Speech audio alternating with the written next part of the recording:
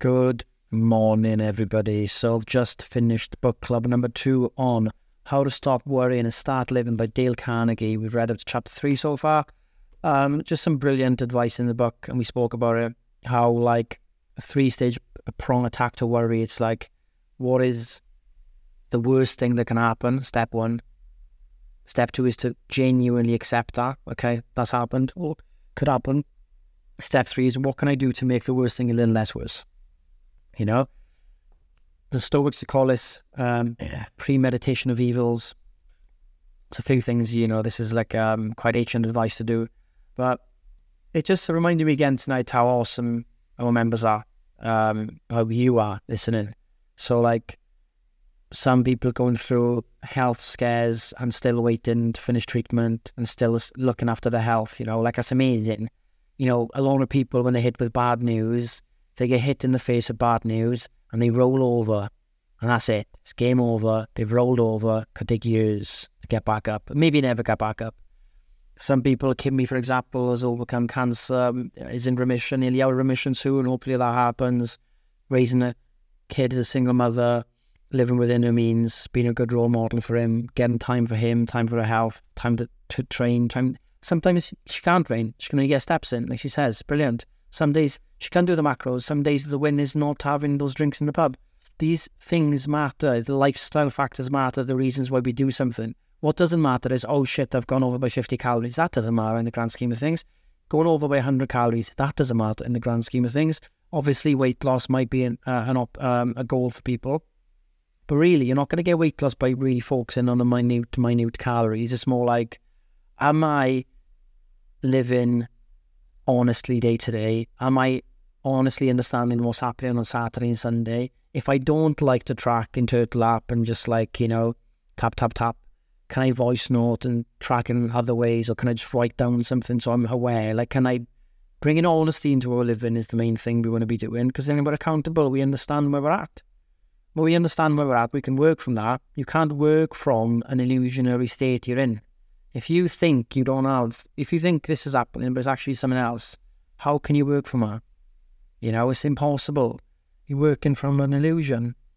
And a piece of advice I gave in the chat yesterday, which isn't obviously from me, is from a guy called Jocko Willink, Jocko Willink, or whatever his name is. He's like an ex-Navy SEAL. He says to people, like, they come to him with problems. So someone will come to him with a problem like, oh my God, I might lose my job. He says, good. Oh my God, my girlfriend might leave me. Good. Oh my God, I'm injured. I'm out for 6 weeks. Good. Oh my God, I might lose my house. The mortgage going up. Good.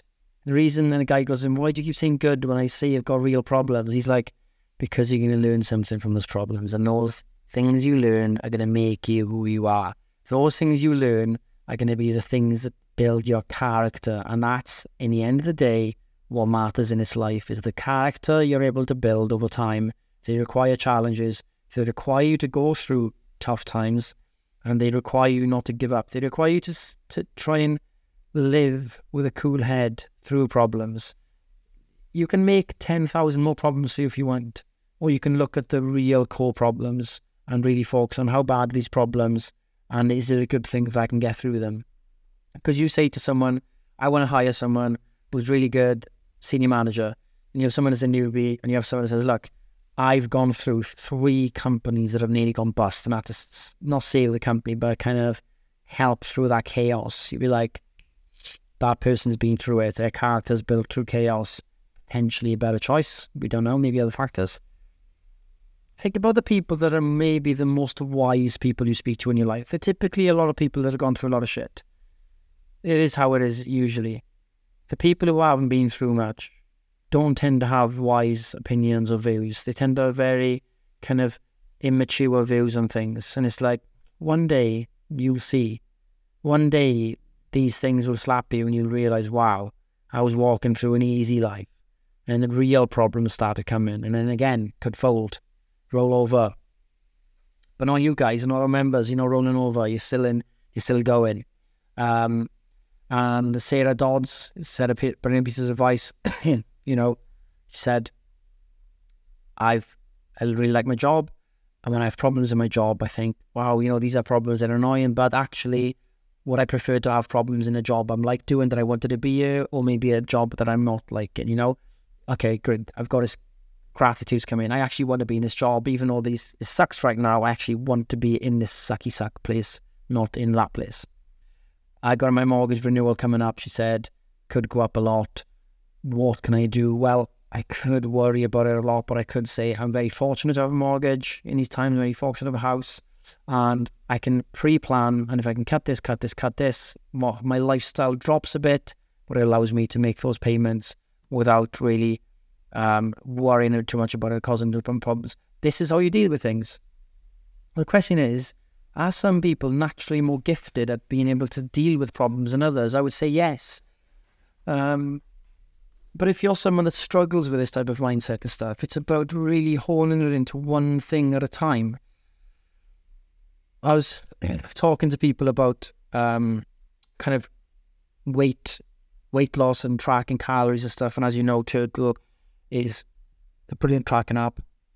You can search for foods, verified food database, barcode scanner, restaurant menu, restaurant meals, guest track feature. So if you don't know, if you have a burger but you don't know it hasn't got a brand and it's from a pub, you can go and find a burger from another pub that's similar and tap guest track, and that's kind of really as good as you can get tracking wise. A lot of people fall short on weekends. They don't even bother doing that because it's like, I can't be bothered to get my phone out to do it.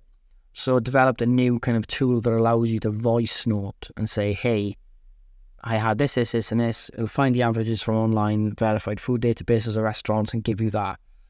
And you have some people being like, but it's not accurate, but it might be 50 calories off. It might not, but what's the point if you're not accurate about it? And these are people, okay, that clearly are still struggling with weight management as well. People who are following Weight Watchers or old approaches, right? They're talking about trying to get perfectionist outputs. And when you look back and you want to shake these people, you're like, but you are not perfect. So calorie tracking isn't perfect.